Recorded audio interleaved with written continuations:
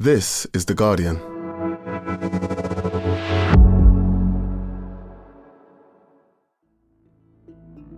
Today, what are Russia's secret military operatives doing in Ukraine?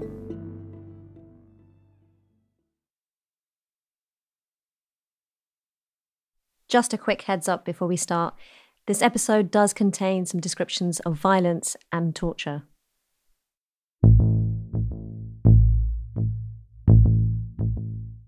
Officially, they don't exist.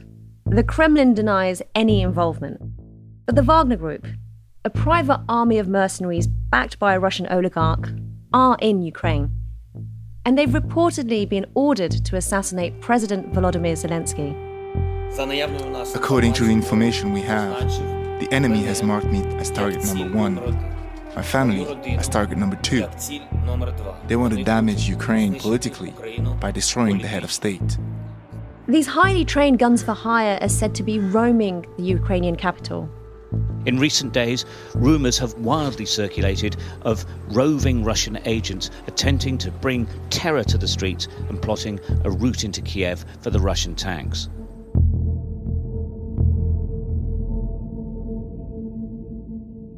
Military contractors aren't a Russian invention. South African mercenaries have been deployed around the world, and the American firm Blackwater became infamous for its involvement in Iraq. So I think it's not unique to Russia, but what is unique, I think, is how close Wagner is with the Russian government. Reporter Piotr Sauer has been looking into the Wagner Group's unofficial relationship with the Kremlin. It's almost hard to call it a private military company when it works alongside the Russian government. He's analysed their missions and interviewed one former operative who wants to let the world know exactly what it is they do and why. From The Guardian, I'm Nosheen Iqbal. Today in Focus, the Wagner Group's shadow mission in Ukraine.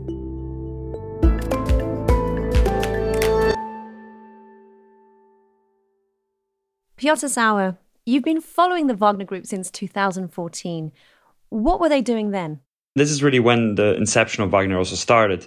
In eastern Ukraine, actually, which, given the current events, makes the topic very interesting. Wagner emerged in 2014 following the Maidan revolution, the pro-Western revolution in Ukraine. They were used to fight the Ukrainian army in eastern Ukraine. Their vehicles marked with the white painted circles of the separatists, but with all other insignia removed. These men don't look like ragtag militia. They look like a small reconnaissance unit of professional soldiers.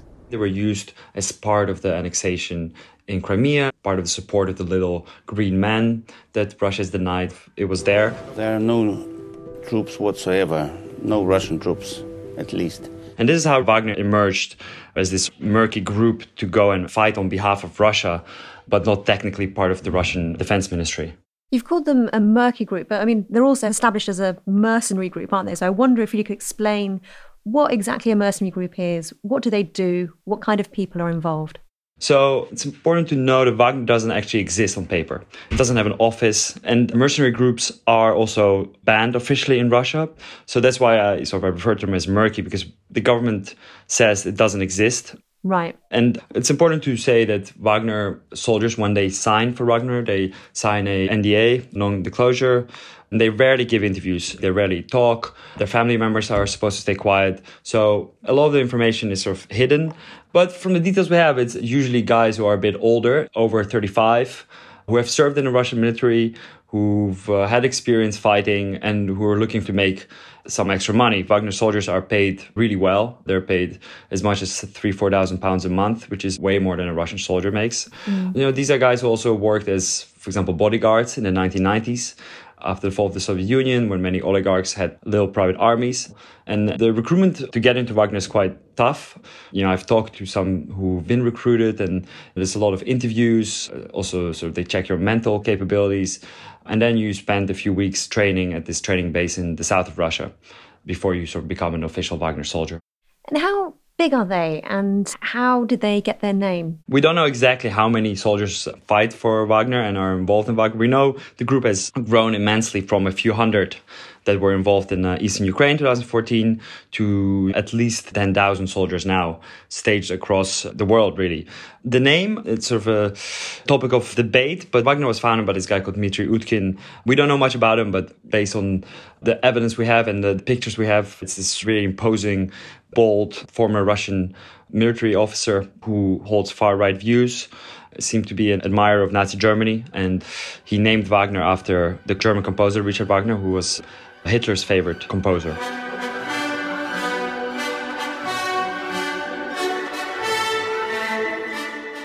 The irony really is, especially of Wagner fighting now in Russia's war against denazification of Ukraine, while it seems like the very name of Wagner lies in Nazi Germany. Given that these are quite hardened men, they're fighting for money, is there a risk that they'll be engaged in war crimes and human rights abuses? Well, that risk is there because we have evidence that happened. We've known Wagner's been acting outside the law, and there are multiple instances of them committing pretty horrible things. And of course, because they're mercenaries, it's harder to bring them to justice. The Russian government says they don't know anything about them. They don't know anything about those crimes.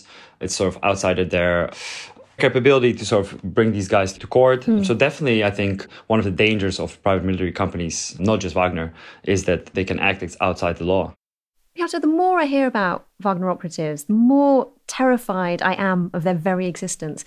What's the group's connection to the Kremlin? Does Putin have any oversight of what they do? So, as I said, the Kremlin officially says they don't know who Wagner are, that they don't exist, they don't cooperate. But there is a lot of evidence that the Kremlin works together with Wagner. We haven't mentioned it, that Wagner is financed and very much run by a guy called Yevgeny Prigozhin. He is this businessman who is also known as Putin's chef, because he ran a huge catering company that caters the whole of Kremlin and all the other ministries. As a young adult, Prigozhin was sentenced to 9 years in prison for robbery and fraud. After he was released, he became a hot dog vendor, but the ex-convict had big aspirations. He's done big catering events for the Kremlin on special boat parties in St. Petersburg. There's also this famous picture of him serving Putin on a birthday party. Prigozhin is a fascinating character because he also ran the Internet Research Agency, which is sort of a fancy name for the troll farm that he ran out of St. Petersburg, which America says influenced the 2016 US presidential elections. You know, the famous trolls that were writing pro-Donald Trump memes against Hillary Clinton. We saw a news story that some militiamen were hiding in the school in Donbass and it was being shelled. Some children died. We simply took the news stories and wrote that Ukrainian soldiers shot and killed the children. That's it. No hesitation. And very much wherever Russia seemed to have political interests, Wagner seemed to pop up. So clearly Prigozhin and Putin are really close, but how much more can you tell us about Putin's relationship to the Wagner Group itself? Wagner has operated alongside Russia's Ministry of Defense on multiple occasions. So even though Putin won't be commanding Wagner soldiers himself or anything along those lines, I think Putin endorses the use of Wagner alongside the regular army.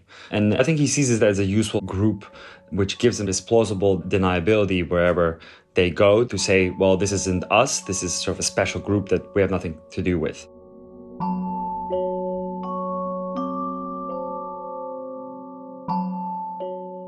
So you've told us the Wagner Group first emerged in Ukraine in 2014 during Putin's annexation of Crimea. What did the group learn there and where did they go next? I think it's not so much what the group learned, I think what Russia learned and the Russian Ministry of Defense learned. And they learned that it's useful to use soldiers that aren't officially part of the government for special operations. And this is what we've seen in Syria, where they've been fighting alongside the Russian army and have been quite successful in some battles, like the Battle of the ancient city of Palmyra in 2017.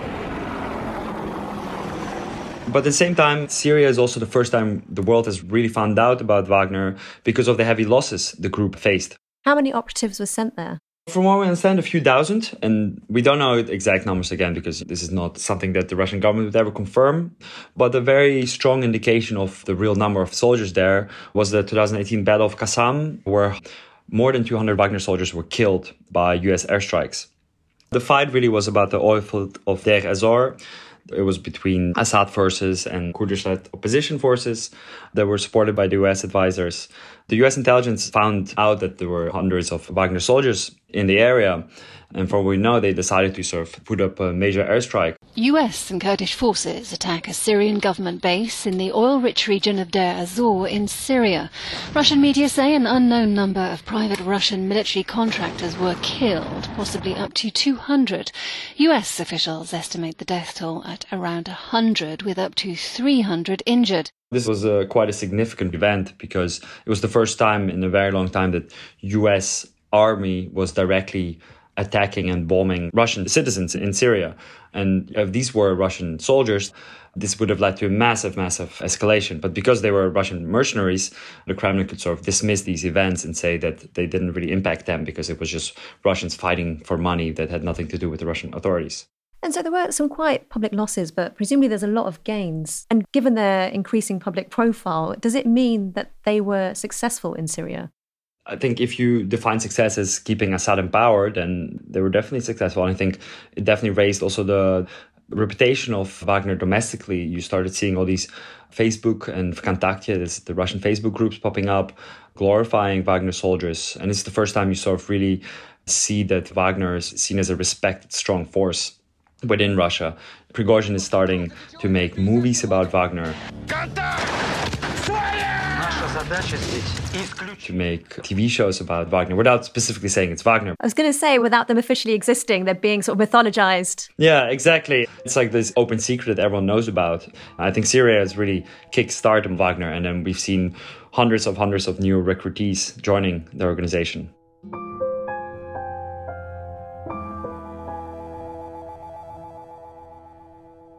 So Russia sees the deployment of Wagner as a major success in Syria. Where does the group go next? So from there, they start to expand rapidly, especially in Africa. They've landed in the Central African Republic, a very resource-rich but unstable country where Wagner soldiers started controlling local mines. And actually 3 Russian journalists that tried to investigate Wagner involvement in Central African Republic were killed mysteriously, and family members and other Russian journalists believe that Wagner soldiers organized their murder because they were against journalists finding out what was going on. Then we've seen them also fight in Mozambique on the side of the government against local Islamists. We've seen Wagner in Libya in 2018, fighting on the side of Marshal Khalifa Haftar. Warlord Khalifa Haftar continues to blockade the country's oil exports, and with the support of Russian mercenaries, is seizing control of the country's oil fields and its ports. We've seen them land in Madagascar and lately in Mali as well.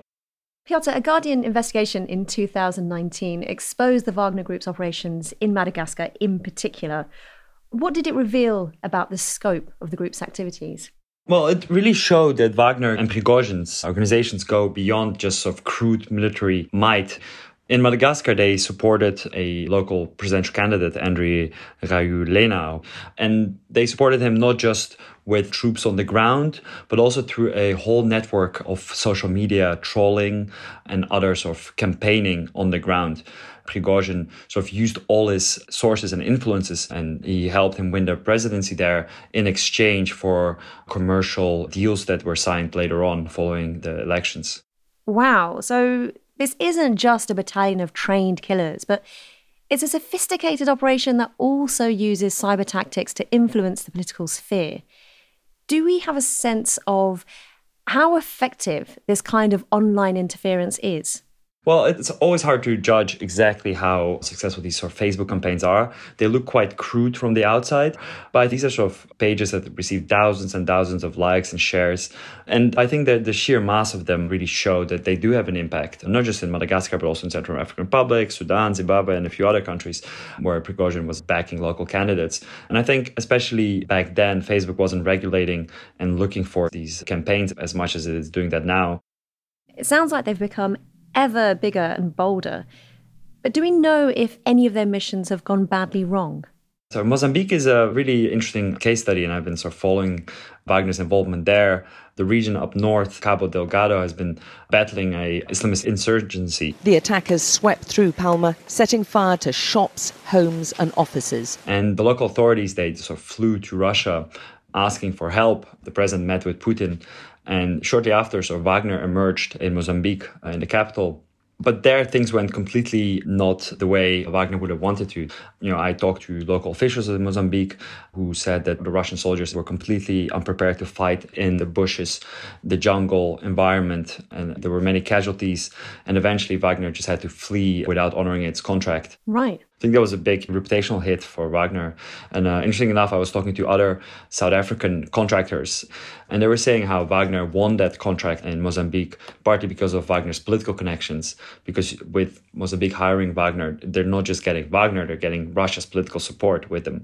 So even though these South African companies were much more experienced fighting in these environments of Southern African continent, the country went for Wagner, which in the end turned out to be the wrong choice. But as you say, these aren't just guns for hire. Wagner Group won't just be parachuted in to fight or to influence local politics to the highest bidder. No. They actively pursue Russian political and commercial interests.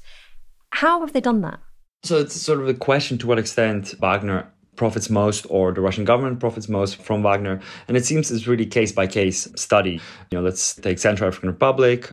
Wagner has moved in and taken control of a few mines, which seems to be going directly the profits to Prigozhin and not to the Russian government. In January 2018, Prigozhin's Evropolis signed a contract with the Syrian state-owned General Petroleum Corporation.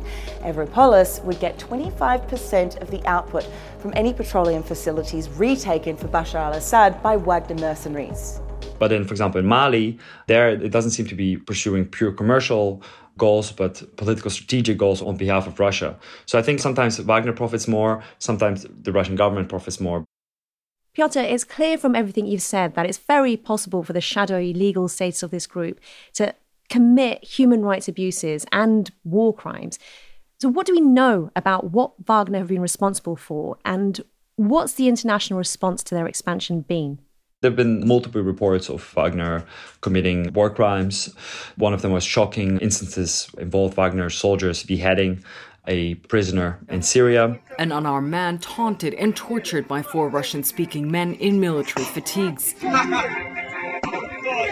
They pin him down, and with a sledgehammer, they repeatedly strike his feet and his hands. His screams of agony drowned out by the sound of nationalist Russian military music and their laughter. These videos have been verified by multiple independent Russian and international journalists who've been even able to identify who those people were beheading the soldier. In the Central African Republic, the UN has reported that Wagner has raped local women. It has also engaged in killings of the local population. The international community, it's taken some time for them to respond to Wagner, because for a long time it was unclear exactly who they are and how do you sanction a company that doesn't exist. But lately we've seen the international community has sort of responded more strongly. Prigozhin is now fully sanctioned. Utkin is sanctioned. A few other people affiliated to Wagner have been sanctioned. The EU has announced sanctions on the Russian private military company Wagner, as well as individuals and entities linked to it. And I think for many Western officials, Mali has really been one of those turning points. In the streets of Bamako, Malians wave brooms and sweep away ash, symbolising the departure of French troops after nearly a decade. The Mali authorities, they said that they wanted to bring in Wagner soldiers. So I think the West seems to be in one way losing out in some of these places, but at the same time trying to respond by sanctioning. Well, what about in Russia itself? If Wagner is an open secret, how do ordinary Russians feel about the group's activities? So for a long time, it was an open secret, and relatives were always scared to speak out about what happened to their loved ones who were killed in fighting in Syria or in Libya, because they were also forced to sign contracts. Images you won't find on Russian state media. A grieving mother. Are they not people? They obviously went to fight to help. Even if it's for the money, it's because of poverty. It's because there are no jobs. Journalists were often hunted as well by Prigozhin, sued by him. So it was quite a hard topic to report on, but we've seen the tide changing a bit. I've recently written about this new movie that is sort of this first popularized movie showing the damage Wagner does to families. Right. It's called Mama, I'm Home, and it's a story of a mother looking for her son fighting in Syria. But everyone telling her that the son didn't really exist and he wasn't fighting in Syria. So I think it's becoming a bigger topic of discussion, definitely, in the country.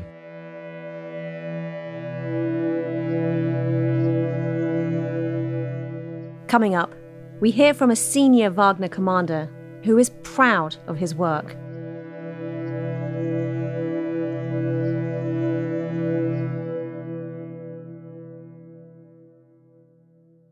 Hello, Guardian columnist Jonathan Friedland here. I now have my own US politics podcast, which is, helpfully, called Politics Weekly America. So if you want to hear my interviews with politicians like Hillary Clinton or expert analysis from Guardian journalists and the latest news from Washington, D.C. and beyond, you should subscribe. To do that, just type Politics Weekly America into Apple, Spotify, or wherever you get your podcasts. We'll be there every Friday.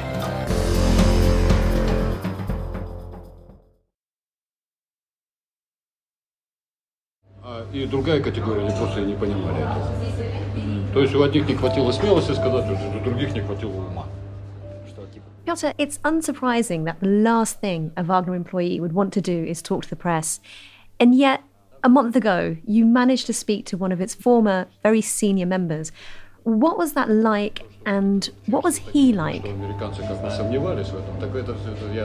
was quite nervous going into this conversation because you're meeting this former general of Wagner and you know all these stories. The guy is called Marat Gabidulin, and we met at a cafe next to his house. He sort of lives on the outskirts of Moscow. He really looked like this Hollywood actor. He had these piercing blue eyes. He was a bit older, very muscular, big, scars all over his body. Really someone you'd imagine to play a war veteran. But at the same time, he was very softly spoken, and he really had a story to tell. Did he tell you in any detail of the work that he'd done or the battles that he'd fought? He talked about the fighting he did in Syria and also some of the looting. He was injured there as well. He was put in coma for a few months. At some point, I asked him if he was part of the infamous Battle of Hasham. And then he sort of opened up his sleeve quite dramatically, showed me some scar. And he's like, of course, I was there. That was the moment we almost died. I saved 3 comrades. It was this quite emotional for him moment, I think. And it was also a moment for the first time when he showed his anger about the way the Russian Ministry of Defense and the army sort of let them down, because he said, we were fighting alongside, we were helping you to achieve your strategic goals, but at the same time you sort of let us be bombed like this. You let us down.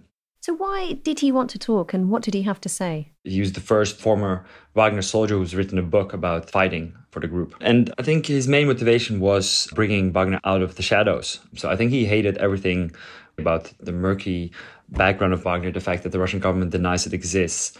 I feel he really felt that his contribution to the Syrian war, for example, wasn't valued enough. So this is really a man looking for recognition.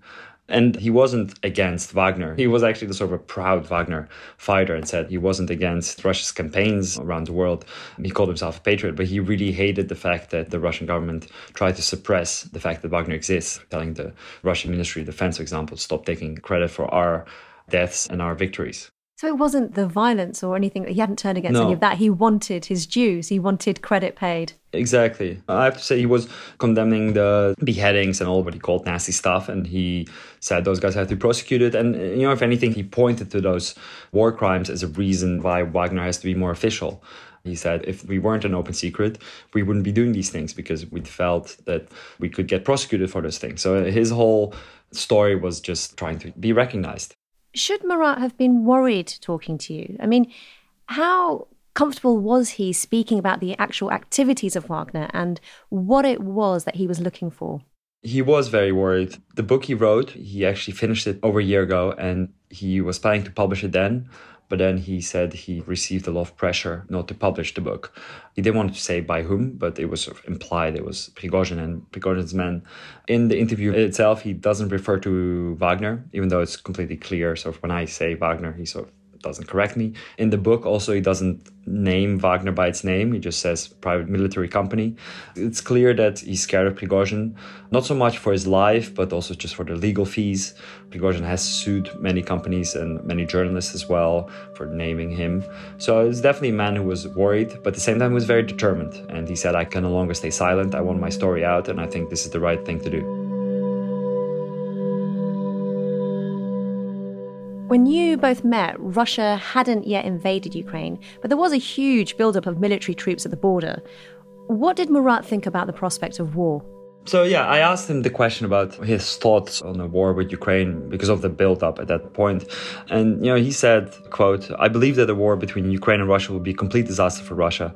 Under no circumstances should this be allowed. Ukraine is our brother." And you really felt that he believed this would be a fatal mistake for the country. And he said if approached, he would never fight that war.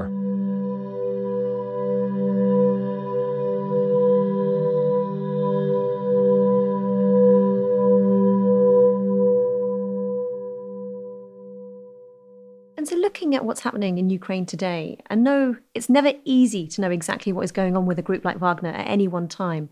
But what has been reported as happening so far in the country? It's hard to know exactly what Wagner's involvement is right now because things are moving so fast. But we have, I think, enough reports to credibly say that there is some involvement of Wagner on the ground. Western intelligence said that between 2,000 and 4,000 Wagner soldiers could currently be deployed in Ukraine and that they've been involved in failed assassinations of Zelensky, and two of the targets have also been the Klitschko brothers in Kiev. And this would be typical of Wagner's playbook because they wouldn't really be fighting alongside Russian army in Ukraine. They'd be there for special military operations.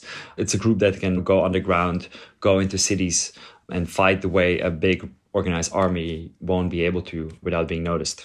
Last week, the Ukrainian military has claimed that they killed the first Wagner soldier since the start of the war. They published these pictures with a name tag of a soldier they said previously fought with Wagner in Syria. And last week, Marat said he personally was approached as well by recruiters looking for soldiers. He obviously said he didn't want to fight because we know his real thoughts on the war. So there seems to be enough indication that Wagner is there. Piotr, from everything you've told me, Wagner Group usually turn up in places where the Russian state doesn't want to commit a lot of its regular forces. But that's not the case in Ukraine. The country is now full of Russian soldiers.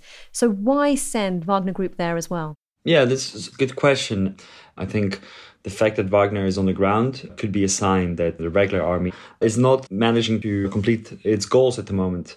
Obviously, we know the Blitzkrieg of Kiev has failed. Russia was hoping to encircle Kiev in the first few days and then take down the Zelensky government. We've heard similar reports of Russia looking to recruit Syrian soldiers. Right. And we've seen Russia using large battalions of Chechen soldiers, which have never really fought outside of Russia before. And these are all signs that the 150,000 plus soldiers that Russia has committed so far might have not been sufficient, and now they're looking for alternatives. And Wagner has been this alternative throughout the last 10 years. And that drive to get more fighters on the battlefield has been reflected in reports over the last few days that essentially Wagner is ramping up its recruitment drive and lowering the standards for new soldiers to join. Now, as you've said, Wagner's presence in Ukraine could suggest the Russian army is struggling, but is there not an argument that actually Wagner are there to do the dirty work that the Russian military legally can't engage with? That's also another very credible theory that Wagner would have been involved in this situation anyway, even if things were going really well. And Russia just needs Wagner to do its dirty work for them. For example, by assassinating Zelensky, this is something that wouldn't be a good look for the Russian government if they just straight on assassinated the leader of Ukraine. But if Wagner does it, there's this plausible deniability to say that this wasn't us. You can always blame the Ukrainian forces on doing this themselves or find another reason why this happened. It's difficult to believe that if Wagner Group succeeded in their assassinations, that Putin could really escape being directly blamed. Putin has always created a system where he has consistently denied having any links to Wagner. The fact that Wagner doesn't exist on paper, the fact that he has never publicly stated any connections with Wagner will give him a lot of space and opportunity to sort of deny that this was something done by the Russian government. Even though the whole world might think this way, I think for domestic purposes, this would be a really easy way out for him if Wagner is indeed successful in killing Zelensky. Gosh, Piotr, thank you so much. Thank you. That was Piotr Sauer.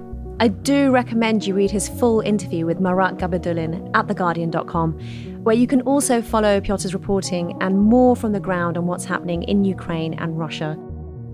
It's worth adding that while it's not possible to offer the Wagner Group a right of reply, Yevgeny Prigozhin has always publicly denied any knowledge or association with the Mercenary Group or the Troll Factory.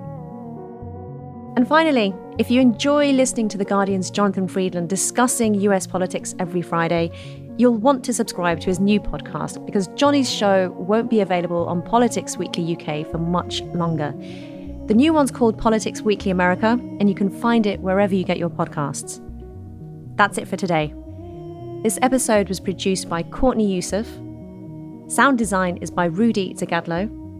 The executive producers are Maithili Rao and Phil Maynard. We'll be back tomorrow.